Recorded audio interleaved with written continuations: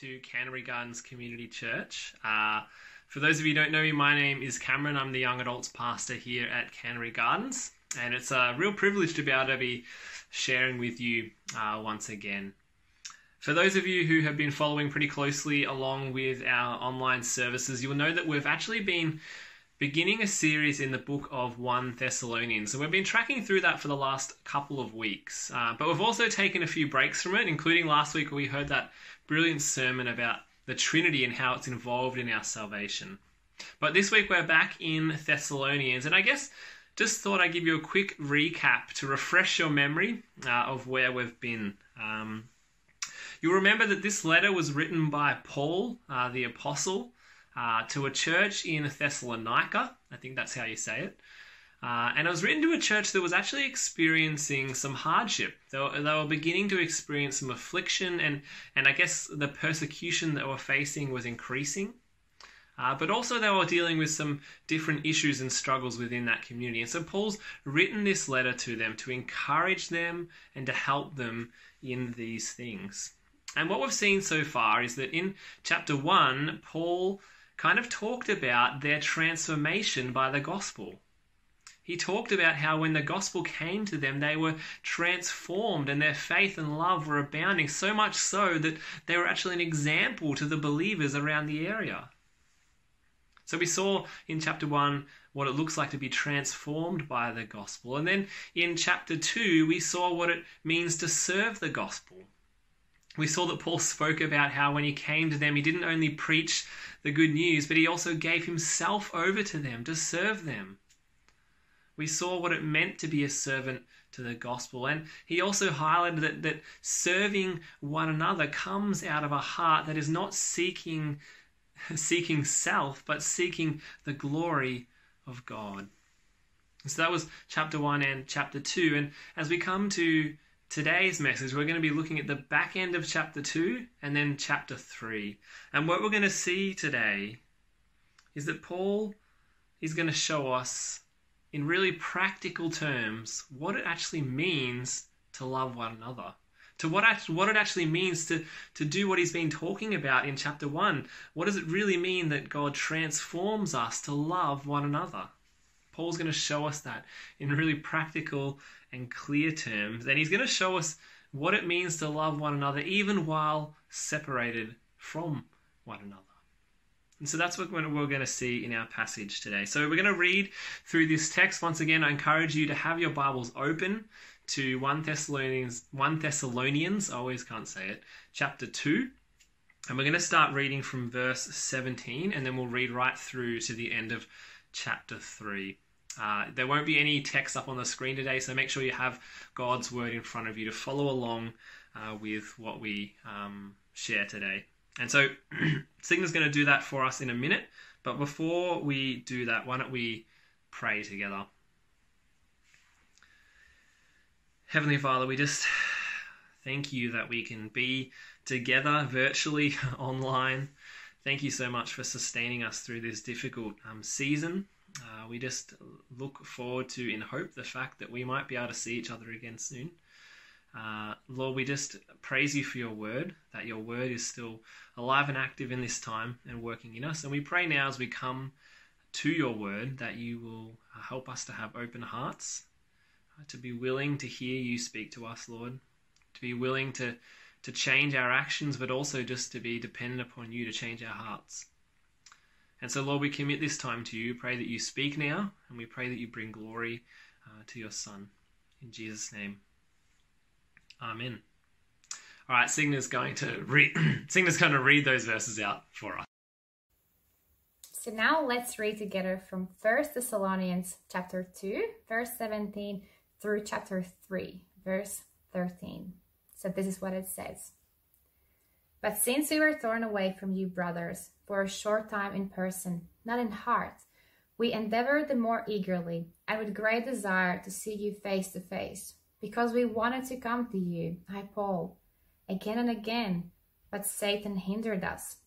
For what is our hope or joy or crown of boasting before our Lord Jesus at his coming? Is it not you? For you are our glory and joy. Therefore, when we could bear it no longer, We were willing to be left behind at Athens alone, and we sent Timothy, our brother and God's co-worker in the gospel of Christ, to establish and exhort you in your faith, that no one be moved by these afflictions. For you yourselves know that we were destined for this. For when we were with you, we kept telling you beforehand that we were to suffer affliction, just as it has come to pass, and just as you know. For this reason, when I could bear it no longer, I sent to learn about your faith, for fear that somehow the tempter had tempted you, and our labor would be in vain. But now that Timothy has come to us from you, and has brought us the good news of your faith and love, and reported that you always remember us kindly, and long to see us, as we long to see you. For this reason, brothers, in all our distress and affliction, we have been comforted about you through your faith. For now we live if you are standing fast in the Lord. For what thanksgiving can we return to God for you, for all the joy that we feel for your sake before our God, as we pray most earnestly night and day, that we may see you face to face and supply what is lacking in your faith.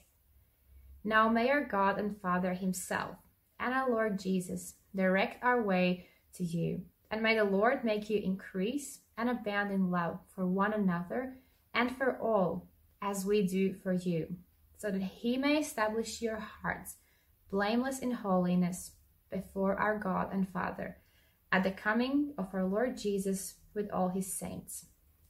This is God's word. Well, thanks, Signa, for reading those verses out to us. Now, I don't know what stood out to you when Signa was reading that through, or when you were just reading it through yourself. But one of the clearest things to me that stood out immediately when I read this passage for the first time was it sounds like it's written directly into our situation. It sounds like it's written into our context. Usually we have to do all this work to kind of talk about the context that Paul's been writing in, but really this one just kind of jumps out as something that's really relevant into our particular context. I don't know if you noticed that in verse 17. Let me read verse 17 again and just think about the situation that we're in and how similar it is to what Paul's saying. Here's what he says. But since we were torn away from you, brothers and sisters, for a short time, in person, not in heart, we endeavoured the more eagerly and with great desire to see you face to face. When I first read that, I just laughed. It's like, that's us in this coronavirus lockdown times. We've been torn apart from one another, but we desire eagerly to see one another face to face again. I just found that kind of ironic, but it's also helpful because Paul is actually going to be talking about the way that he showed love to these Thessalonians while he was separated from them. He's going to bring out some really important principles to us in this passage. So I think it's really great that just like Paul being separated from them, we're separated from one another at the moment. That doesn't stop the fact that we can still love one another. And so let's see what Paul has to say in these verses. So once again, looking down at verses 17 and 18. So he says, but since we were torn away from you, brothers, for a short time in person, not in heart, we endeavoured the more eagerly with great desire to see you face to face, because we wanted to come to you, I, Paul, again and again, but Satan hindered us. So I hope you can see, even just in those first couple of verses, Paul's love kind of bursting out of the pages there. He longs to see them. It says that he's been carrying them in his heart while he hasn't been able to see them face to face. And he looks forward to that time when they can just finally be together again. But he also talks about the fact that that hasn't happened because Satan has hindered him from being able to be there. But ultimately what we see is just a beautiful example of someone who's longing to see their brothers and sisters in Christ again. And maybe some of us feel like that at the moment. Maybe some of us feel like that today. We're just longing for that time to be back together again. But I want us to focus our attention on what Paul actually says in verses 19 and 20, because I think it's they're really incredibly credible verses when we stop and think about it a bit. Here's what he says in verse 19 and 20. Follow along with me. For what is our hope or joy or crown of boasting before our Lord Jesus at his coming? Is it not you? For you are our glory and joy. So Paul here mentions the day of the Lord Jesus. Now, I don't know about you, but I guess a question for everyone. How often do you think about the day of the Lord Jesus? His coming. I'm guessing that you do think about it a bit, that you have pictured what it's going to be finally like to see Jesus face to face. But I wonder also if you thought much about the conversation that's going to happen after that. After you finally see the Lord, what's the conversation that follows? And the Bible's pretty clear that we're all going to give an account for our lives. And I think that's what makes Paul's statement here really amazing, because he says that on the day of the Lord Jesus, that his crown of joy, that his boasting will be about his brothers and sisters in Christ that he served. That's what he's going to boast about. And then in verse 20, he tells us exactly why that is the case, because he says that the Thessalonians are his glory and joy. And this brings us to our first point. Loving one another means that others become our glory and joy. So think a bit more about what Paul is saying here, because we don't want to misunderstand it. Paul is saying here that his joy comes from seeing his fellow brothers and sisters grow and flourish in their faith. Paul's happiness was tied up in the happiness and joy of others. And this is really just an amazing statement. Now he's not saying that he's dependent upon others for his happiness. No, what he's actually saying is that Christ has so transformed his heart that life is no longer focused on himself. He's no longer focused on the pursuit of his own joy and his own happiness. He's actually focused on others. He's focused on seeing them grow. That's what brings him true joy, when he sees his fellow brothers and sisters growing in their faith. And I think that necessarily leads us to ask the question of ourselves, is this the same for us?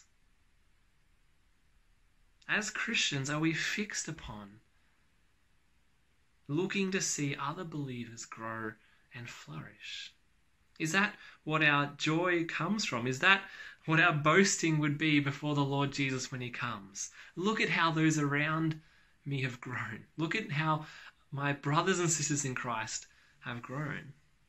And I find this a particular challenge, because I don't know if you're like me. Sometimes I can get too concerned with my own life and struggles. I can get too focused upon what's happening in my life that really most of my happiness and joy just comes from my successes, the good things that happen to me, rather than focusing on the fact that others are growing, trying to help others grow and to see them flourish.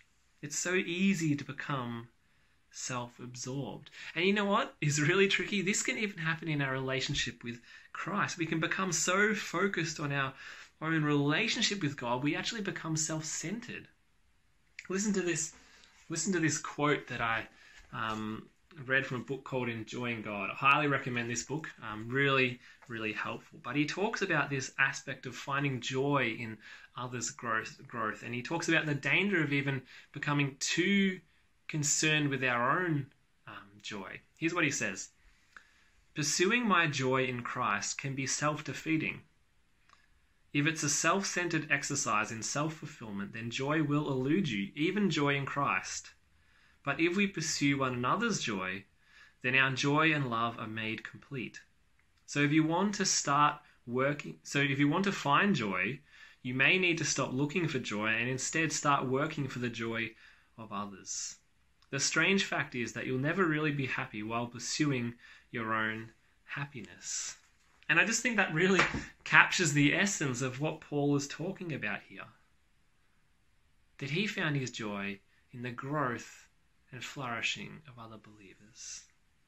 And maybe today, like me, you need to be reminded to take your eyes off yourself and the crazy circumstances that are going on in this world at the moment. and to focus on others, to focus on the building up of others, to pray that God will give us a heart that delights in the fact that our brothers and sisters are growing. But also notice here what Paul's really excited for. He's just excited to see them again. He's excited to be with them face to face. And I wonder, in this really pivotal time for us, coming out of restrictions, if that's our focus coming back to church. I think it's so easy to start getting focused on lots of other things to do with church, to be excited about being back in the building or hearing the music or whatever else it might be, rather than just being focused on the fact that we get to be together again. Is that where our excitement and our focus lies? Paul's concern here was clear. He wanted to be with God's people. He wanted to serve them and see them grow. And as this happened, Paul's joy would also grow. I think this is a really great picture of what it means to love one another well. That others become our glory and joy rather than the successes and failures in our own lives. And this is really freeing. It's really freeing. Perhaps as we come out of this lockdown season, this is something that we need to take to heart. We've all felt that deep need for community. We've realized more and more the importance of community. And we've lacked that. But maybe this is an opportunity for us as we come back out of lockdown to focus on people, to focus on building up one another and seeing one another grow in the faith. And so that's Paul's first point that comes out here. Loving one another means that others become our joy and glory. But he keeps going through this passage and he turns his attention here to reflect a little bit on what happened in the past in order to remind and encourage the Thessalonians in this struggle that they were currently experiencing. Look at chapter 3, verse 1. Here's what it says. Therefore, when we could bear it no longer, we were willing to be left behind at Athens. And we sent Timothy, our brother and God's co-worker in the gospel of Christ, to establish you and exhort you in the faith. So we see that Paul is saying here that because he missed them so much, because he was struggling in not seeing them, he decided to send his co-worker Timothy, in order to encourage and to exhort them in the faith. And why did they need encouragement? Why did they need exhorting in the faith? Because they were in the midst of some really challenging times. And it speaks about this in verse 3. Let's keep reading through the passage. To establish and exhort you in the faith, that no one be moved by these afflictions. For you yourselves know that we are destined for this. For when we were with you, we kept telling you beforehand that we were to suffer affliction, just as it has come to pass, and just as you know. For this reason, when I could bear it no longer, I sent to learn about your faith, for fear that somehow the tempter had tempted you, and our labor would be in vain. So you see here that Paul is concerned about the affliction and hardship that had come upon the Thessalonian church, and his desire is to encourage and exhort them in their faith, to help them to stand firm, to help them to keep their eyes upon Christ. And so this brings us to our second point. What does it mean to love one another? Loving one another means encouraging and exhorting one another to stand firm in our faith. To stand firm in our faith. And so Paul reminds them here not to be concerned, to keep their eyes on Christ, to not be surprised that this affliction and hardship has come upon them, because it comes upon all Christians. We're destined to experience suffering and persecution because of the gospel. But notice here that he's not only concerned with the physical persecution that was coming upon them, but he was also concerned about the spiritual attack. That the devil was in their hardship, tempting them away to turn away from Christ, to give up on Christ, to turn to the world. And so we see here the importance of coming alongside one another, to encourage, to exhort, to help one another keep the faith. And that is a central part to being a community that loves one another. And I guess we can't relate exactly to what Paul was talking about here, right? He was specifically focused on the persecution, the physical persecution that was taking place. And we're not all experiencing that. Some of us are experiencing that physical persecution. But as a whole church community, we're not experiencing the same type of persecution that Paul was talking about. But really the point of this passage is the encouragement and the exhorting of the faith in the midst of difficult and challenging times, in the midst of persecution, but also spiritual attack in those difficulties.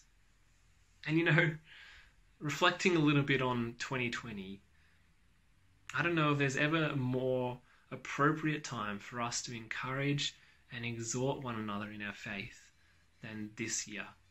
I mean, look at all that's taken place. We're in the midst of a global pandemic that has changed everything about the way we do life. Everything that we would normally do has been uprooted and taken away. We've had bushfire disasters at the start of the year. We've got an increasingly unsettled world. We've got the drama of what's happening in the US election at the moment, and then the unsettledness of China. We've got a world that seems to be becoming more unstable, and add on top of that the fact that it's becoming more and more uncomfortable to be a Christian in our society. This is a time when we need one another to encourage and to exhort us to stand firm in the faith. And can I admit, I'm not always very good at this. Sometimes I get afraid to say encouraging things to other believers. Sounds silly, right? I wonder how you go with this. How do you go with encouraging and reaching out to other believers in this time? We need it.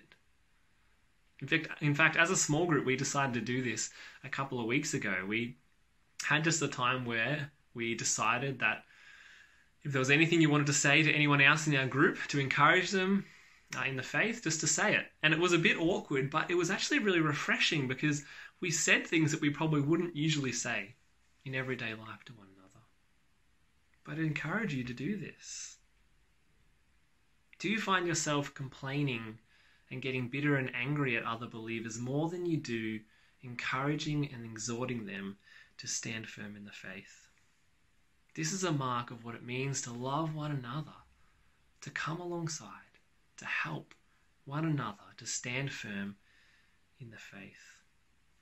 And challenge you to think who is one person or a few people that you can encourage this week. Maybe send them a text message, give them a call, maybe write them a letter and stick it in their mailbox. We need this encouragement in this time because it's a difficult season and it can make all the difference. And let me just encourage you now, if you're in that position where you're just hanging on and things you feel like it's been one too many difficulties this year, let me remind you that Jesus is still on his throne, that he hasn't let go of you. Let me encourage you to look to him and to know that he is still in control and that by the Spirit within you, he can give you the strength to persevere, to fall back to Jesus. We need the encouragement and exhortation of our brothers and sisters in Christ. This is what Paul wants to bring out here. Loving one another means others becoming our joy and glory, and also loving one another means going out of our way to encourage and to exhort one another to stand firm in the midst of a challenging season. But Paul's going to give us our final point now, and I think really his final thing that he brings home here is the most important one of them all. Let's look at that together in verse 9. Here's what he says. For what thanksgiving can we return to God for you, for all the joy that we feel for your sake before God, as we pray most earnestly night and day that we may see you face to face and supply what is lacking in your faith. Now may our God and Father himself and our Lord Jesus direct our way to you, and may the Lord make you increase and abound in love for one another and for all, as we do for you, so that he may establish your hearts blameless in holiness before our God and Father at the coming of our Lord Jesus with all the saints. Here's our final point. And I think you would have seen it clearly come out in these verses. Loving one another means praying for one another. Now, this might be the most straightforward and simple point, but I think it's the most important one that comes out of this passage. Look at what Paul says in these verses, that he prays for them earnestly, day and night, because he isn't able to see them face to face. So he's praying for them day and night. He thanks God for them, and then he offers up this amazing prayer for the Thessalonians at the end of chapter 3.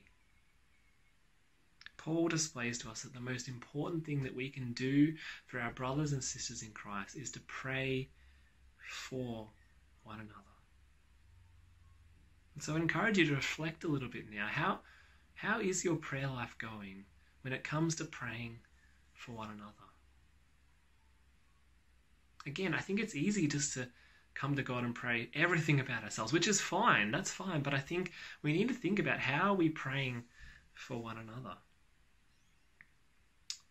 What even systems do you have in place that help you to pray for one another? I know I just need reminders sometimes. So one of the things that I've started to do is I've kind of got a task list on my phone, and I've put heaps of people from church in there, and I just pick 3 people a day and pray for them throughout the day.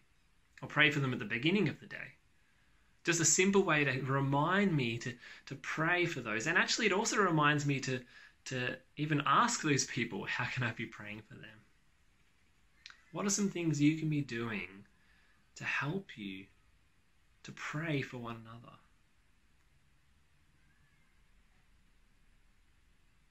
And then we see that Paul finishes off this passage with this amazing prayer. And notice in this prayer that he brings home his main concern for them. His request is that their love may abound for one another. And why does he want that? So that they may be holy and blameless before our God and Father at the day of the Lord Jesus Christ. Do you see what he does there?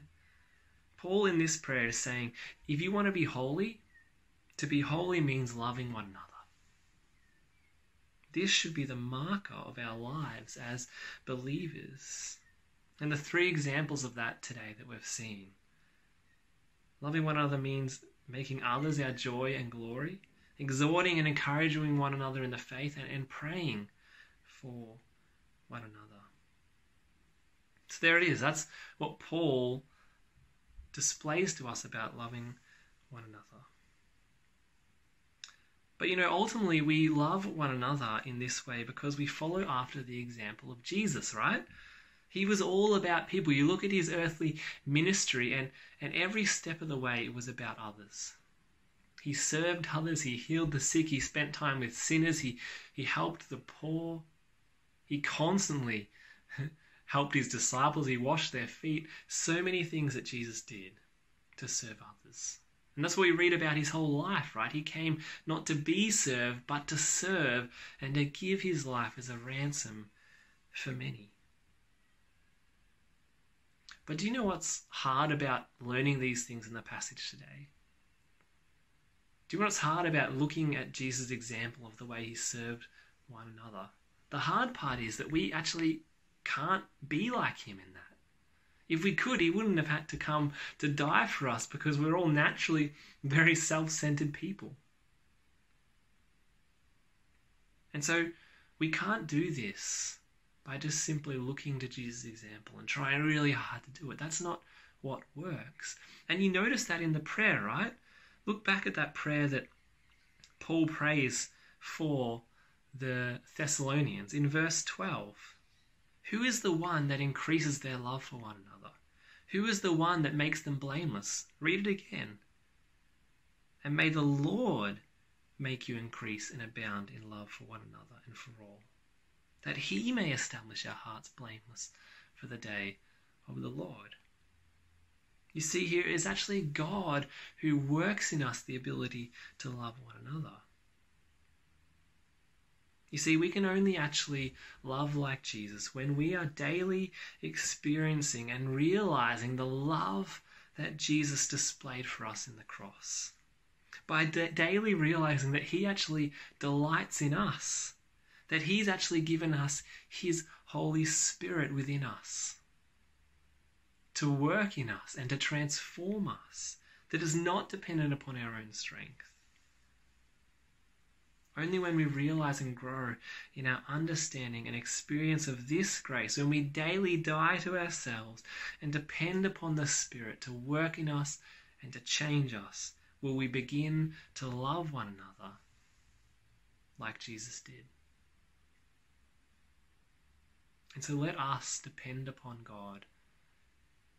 Let us pray for one another that this love may increase within us. Loving one another means that others become our joy and glory. It means that we exhort and encourage one another in the faith. And it means that we pray for one another, all the while knowing that it's only Jesus, through his Spirit, that can work this in us. And so let us come before him in daily dependence, asking and imploring that he will increase our love for one another. And so why don't we do that now? I wanted to finish today with just praying this prayer at the end of this chapter for us, and I invite you to do the same with me.